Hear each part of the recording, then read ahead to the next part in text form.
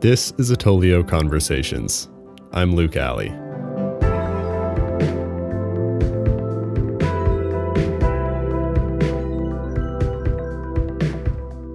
Andrew Campbell is the Chief Information Officer at Terex Corporation, a manufacturer of industrial equipment like tower cranes, crushers, boom lifts, and more. Basically all the big, cool industrial equipment. Andrew also has experience working across several other industries, including having previously held CIO roles at Xerox and GE. In our conversation, Andrew and I talk about Terex's concept of purposeful innovation, his approach to servant leadership, what fundamentally motivates him, and more. And with that, over to my conversation with Andrew.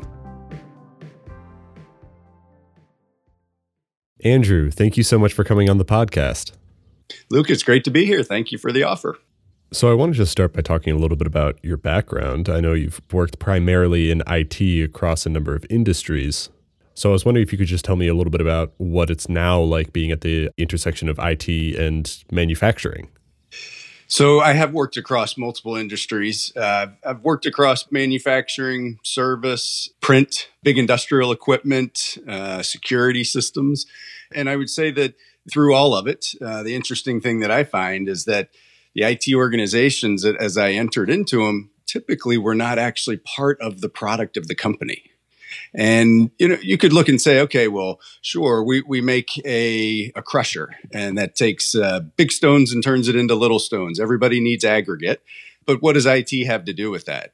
Well, we actually are now introducing a lot more technology into our equipment that requires what I call a heartbeat, right? It actually, you don't just send it out to the work site. It now actually goes out to the work site and constantly is talking back to you. That's where you need IT skills to come in and really be able to help bridge the gap. What I really say is between engineering and products that have, as I said, a heartbeat. Speaking of the relationship between IT and the other sort of departments and the rest of the company, I know you made an interesting comment that your job is everybody's hobby. I was wondering if you could maybe just expand on that point a little bit. I have some follow-up questions, but I was wondering if you could tell me what you meant by that. Sure. And I can't take credit for the term. It was another individual actually told me, said, Andrew, you've got to remember that your job is everybody's hobby, right? Because technology is everywhere. And quite frankly, it's much easier to be consumed today than it was even 5-10 years ago, right? And what I mean by that is, as an IT organization, I certainly think we bring a different level of skill than everybody's hobby. But I think it is important for us as an IT organization to recognize that, you know what, our business partners, our customers, our suppliers, they do have technology skills. And if we don't actually sort of acknowledge that and understand what it is they already have the capability to do or what it is they think they can do, well, if we don't appreciate that, then we're going to be seen as pushing things onto our business partners. Here, you got to use this tool, or no, you got to do it that way, versus being able to say, okay, well, they have an appreciation of how they want to automate a certain process. Now let's help them with hey, they can't get to the data sources that are needed for that because maybe their department's not the owner of that data, but we can help them get that. Right. So I look at it and say, we can't be afraid as an IT organization that our business partners actually have technology skills or capabilities. It's more, okay, great, they do. How do we make them even better then? Fantastic. I like that sort of bottom up approach. And that kind of speaks a little bit to your like servant leadership style that I know that you've spoken about, that I do want to ask you about. But I guess that based on the way you gave that answer, I'd be curious to hear about what your thoughts are on this idea of like shadow IT, or even if you think that like is a term that is a valid term. I don't have a hard and fast feeling on shadow IT. What I do think is certain technology, skunkworks, or playing around with, I actually think that's healthy. And that will often start in what might be viewed as a shadow IT. The challenge that I see is more when a business partner feels as though, hey, if I pull in the IT organization, I'm not going to be able to go as fast as this consultant tells me I can, only to find that later down the road, they needed an integration to something, or it wasn't actually sustainable in the way that it was presented to them, where an IT partner might be able to help them out through that. So really one of the things I caution my business's leadership team on is, look, there's almost nothing today that you're going to do in your operations that doesn't have a technology implication. You want to stand up a new service center, you've got to get it connected. You want to deploy a new product, you're going to have to maintain the bill of materials. Let's make sure we have a conversation in the beginning so that we can actually be helpful to each other. And that does also, by the way, Luke, require you to make sure your IT organization thinks more in a, okay, how do I actually be an asset, not how do I just do my IT job, right? Because if you get stuck in this is what my job is versus, well, I'm actually here to be an asset to the company. Yes, this might be my title, my role, but what's most important is actually how am I adding value to the company? So shadow IT, you know what? I look at it and say, I'm not going to get too worked up over it. I've never been one that felt like there's a land grab or, hey, somehow I've got to have it all or I'm not going to be able to control it. And instead, let that be a little innovative group that's working. And then when we learn about it, figure out if we can actually help accelerate it, right? Or, hey, wait a minute, you're heading in the wrong direction. Let me show you how I can get you out of a bind that you don't even see you're coming. So that's really been my approach around shadow IT. It's going to exist, and sometimes it'll be a good thing, sometimes it'll be a cleanup, and you go on from there. I think that's an admirable perspective, especially because I think there are definitely, at least on the surface, some advantages to having a more prescriptive top-down approach and forming like a single vendor partnership, right? It's consistency, fewer of things to manage, all sound like good things, right? But that can also stifle innovation. And I give a great example with the various telematics efforts across our organization. I would actually kind of describe them in the early days. It was almost, hey, don't look over here. I don't want you to take away what I'm doing. And I could have looked over the top and said, well, why are we using 4 different solutions? Let's just combine that. We'll get economies of scale, blah, blah, blah. We didn't do that. And the reason is because we weren't experts at it yet. So let's actually allow the innovation of each of those 4 to grow and run. And what we actually did was figured out, well, how do we actually pour accelerant on them so that they can actually go faster than they were on their own? Part of that is for collaboration. Hey, how'd you solve that? Okay, maybe that'll work for me. Other was actually being able to direct investment dollars towards them. The phenomenal thing here is we have some tremendously powerful telematics programs. I'm proud of our connected equipment. And now we've actually reached a point where we're saying, okay, there are some synergies across those. Let's start to go after those synergies. Data aggregation, right? Better analytics against it. That, hey, everybody doesn't need to solve that independently. But if we had from the beginning just said, well, we're going to do it one monolithic way, we would have stalled under our own weight, and we wouldn't have gotten as many rich learnings as we did because we had a few different people working, right, in different groups to be able to solve that. So I do think there's certain areas where, hey, yeah, you know what, I'm going to have one vendor who does X for me, but there's other places where I think you've got to be open to the idea that, you know what, let a few different play out. You'll get some learnings and ultimately better solutions. That reminds me of a topic that I wanted to ask you about, which is the Innovation Council at Terex. You've talked elsewhere about being part of this council that was designed to help support the different groups of people who are innovating at Terex. So can you tell me a little bit about the Innovation Council and what the most surprising takeaway from that has been? It started off small. It was our CEO, CFO, our chief strategy officer, and myself. As the four of us worked together, we obviously kind of make sure we understood what was going on in the company in terms of different innovation pieces. And as we grew in our understanding in how we were supporting different groups, what we really came to was the realization that we're not doing new science innovation, right? We're not finding the next atom to split. We're going after purposeful innovation. And we actually put that label on it and said, you know what, that's what's important to us around innovation. Purposeful innovation, by the way, could mean applying something that's already been done in, say, another industry and applying it to ours. So I think one of the most interesting learnings out of it was that just by changing the language a little bit around innovation, one, it became less scary, and scary in different ways. Hey, if I don't come up with some brand new invention, I'm not innovating.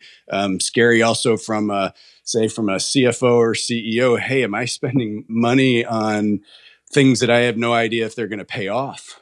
But simple language change around purposeful innovation. What is this going to do for the customer? What is this going to do for the safety in our factories? What is this going to do for the team members? What is this going to do for our shareholders? Even just shaping the language around innovation gave it more confidence in the company. I really like this idea of pulling the concept of innovation down from this sort of sci-fi idea to something concrete, no pun intended, and something that's very directly aligned to the organization's overall mission. Well, you mentioned concrete. I'll give you an example of purposeful innovation. So we sell concrete mixers. That's one of our product lines. We basically have a digital technician on board now. And that's purposeful innovation. It's like, okay, well, how do I actually allow somebody, a customer who's got something going on with the truck, how do we let them actually, talking to somebody on the phone or over FaceTime, be able to be serviced remotely, or at least do the diagnostics so that if when a service technician shows up, they know what they need to do when they get there. They have the parts or what have you. That's just a simple example of, okay, well, we did connectivity. We collect, fault codes or things that are going on. Customer can actually talk to us. We can see the machine at the same time. Great. Here's what you need to do, or we'll be out there to take care of you. So let's talk about your leadership style, which I know you've described as servant leadership. Can you talk a bit about that? So around servant leadership. So when I joined Terex, or before I joined Terex, I certainly wanted to learn about the company. One of those things is reading up on the company values. And there it was, servant leadership. And the description just absolutely rang true to me, to the point where it was something where, kind of tested it out in the interviews and team members that I got a chance to meet with. But it was a label, quite frankly, that I had not been able to put on what I would largely describe what my leadership style is. And that's, look, I have a role to play. You have a role to play. Just like a good team, you need people to be good at their roles to be a successful team. My role is to help make sure everybody else has got what they need to be successful in their role, right? And that also means getting out of their way if I'm in their way for them to be successful, right? So this notion of I've never been a leader where it's a top-down, you do this, you do that, you do that, versus collectively, this is what we need to achieve. How do we get there? Okay, everybody's got their piece. Run with it. Ask for help when you need it. Run with it. Ask for help when you need it. And to see it in the company values of Terex as I was joining, it warmed my heart, because I think I know from experience, I'm going to be more successful as more people around me are successful. I'm not going to be more successful by beating one of my peers and somehow stepping on them to look taller. I always try and remind people, my team members, my peers, what have you, the competition is outside the company, not inside the company. So let's remember who we're competing with, and we have to be better together to be able to beat the competition. Did you have a mentor or a person that you learned the most from in terms of your leadership style? I would probably go back to when I was a kid with my dad. My dad was always very supportive of whatever thing I wanted to do, right? Before I had my first job where I got a paycheck, I was running around the neighborhood with my lawnmower and mowing lawns, right? As soon as I was able to drive, I built a wood contraption in the back of this little Plymouth Horizon that I could ride a push mower up and drop it in.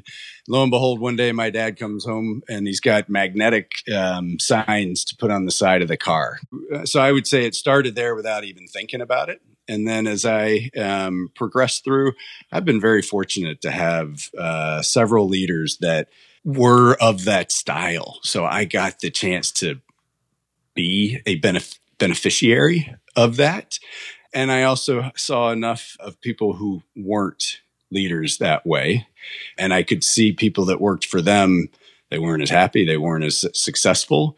And I think it's a bit through osmosis that's how I grew into that being my leadership style. Speaking of leadership styles, I know that you've been involved in the HMG Strategy Network, and I wanted to hear about what some of the benefits have been of being part of that CIO peer-to-peer community. I've been part of the HMG network. I've known Hunter for, it's got to be 11 years now.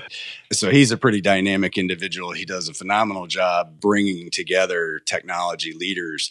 And what I've really gotten out of that network is I do not fall victim to, or fall in the trap of, is maybe a better way of saying it, of being very internally focused. So, small story, I started my career with GE. GE at the time was a phenomenal company, and it was big, and you had lots of opportunities within GE. So you could be in almost any industry and still be a GE employee. After I left GE and really being part of the HMG network, what I really learned was, wow, you can miss learnings by not looking outside. So the exchange that I have with other technology leaders is part of it. One, it lets me share my ideas and get feedback on them. It lets me hear what others are doing that I hadn't thought of. Hey, how can I apply that? Hey, what are other people doing to win the support of their constituents, right? For me, the biggest piece is not being internally focused. You only kind of look at the world of technology as a technology leader through the lens of the company you're in today. And really being part of the network forces me, just by participation, it forces me, because I'm immersed in it, to get different perspectives. That's probably the biggest thing for me. That's great. Can you tell me about somebody you've gotten advice from the network? I had a chance as part of the HMG network to reconnect with an individual that I actually interviewed with, did not get the job. He gave me some fantastic advice. The gentleman is John Repko. He told me, think bigger. He basically was telling me that, I could do the role, but he wasn't going to offer it to me because he thought I should be thinking bigger. And that actually phenomenal advice, and it ultimately gave me a bigger boost in my career. I bet that is valuable advice. So, last question: what is the best question I haven't asked you yet? Best question you haven't asked me yet is maybe just what drives me. What drives me has changed over time, over my career. Early in my career, I wanted to make a name for myself, whatever that meant. And I didn't really know what that meant at the time. So I worked hard. I did everything from working long hours to making sure I was raising my hand for the difficult projects that somebody wanted to get done. But what drives me now is very much about the success of people around me, whether that's at work, whether that's in my family, whether it's in my community. And that's something that I think I've grown as a person. And look, this past year, right, we had some terrible, it's not just this past year. This past year, it made much bigger news, the terrible racial injustices across the U.S. And So now Terex is tackling diversity, equity, and inclusion. That you're seeing that pop up on more companies' agendas. And I think there's a ton of room for improvement, and it starts with uncomfortable conversations. And so what drives me is actually, how can I make more people around me successful? Long-winded answer, but one I feel good about. Well, Andrew, thank you so much for coming on the show. Take care. Thanks to Andrew Campbell for the conversation and to Tom Tierney for the music. Be sure to subscribe and follow Tolio on LinkedIn.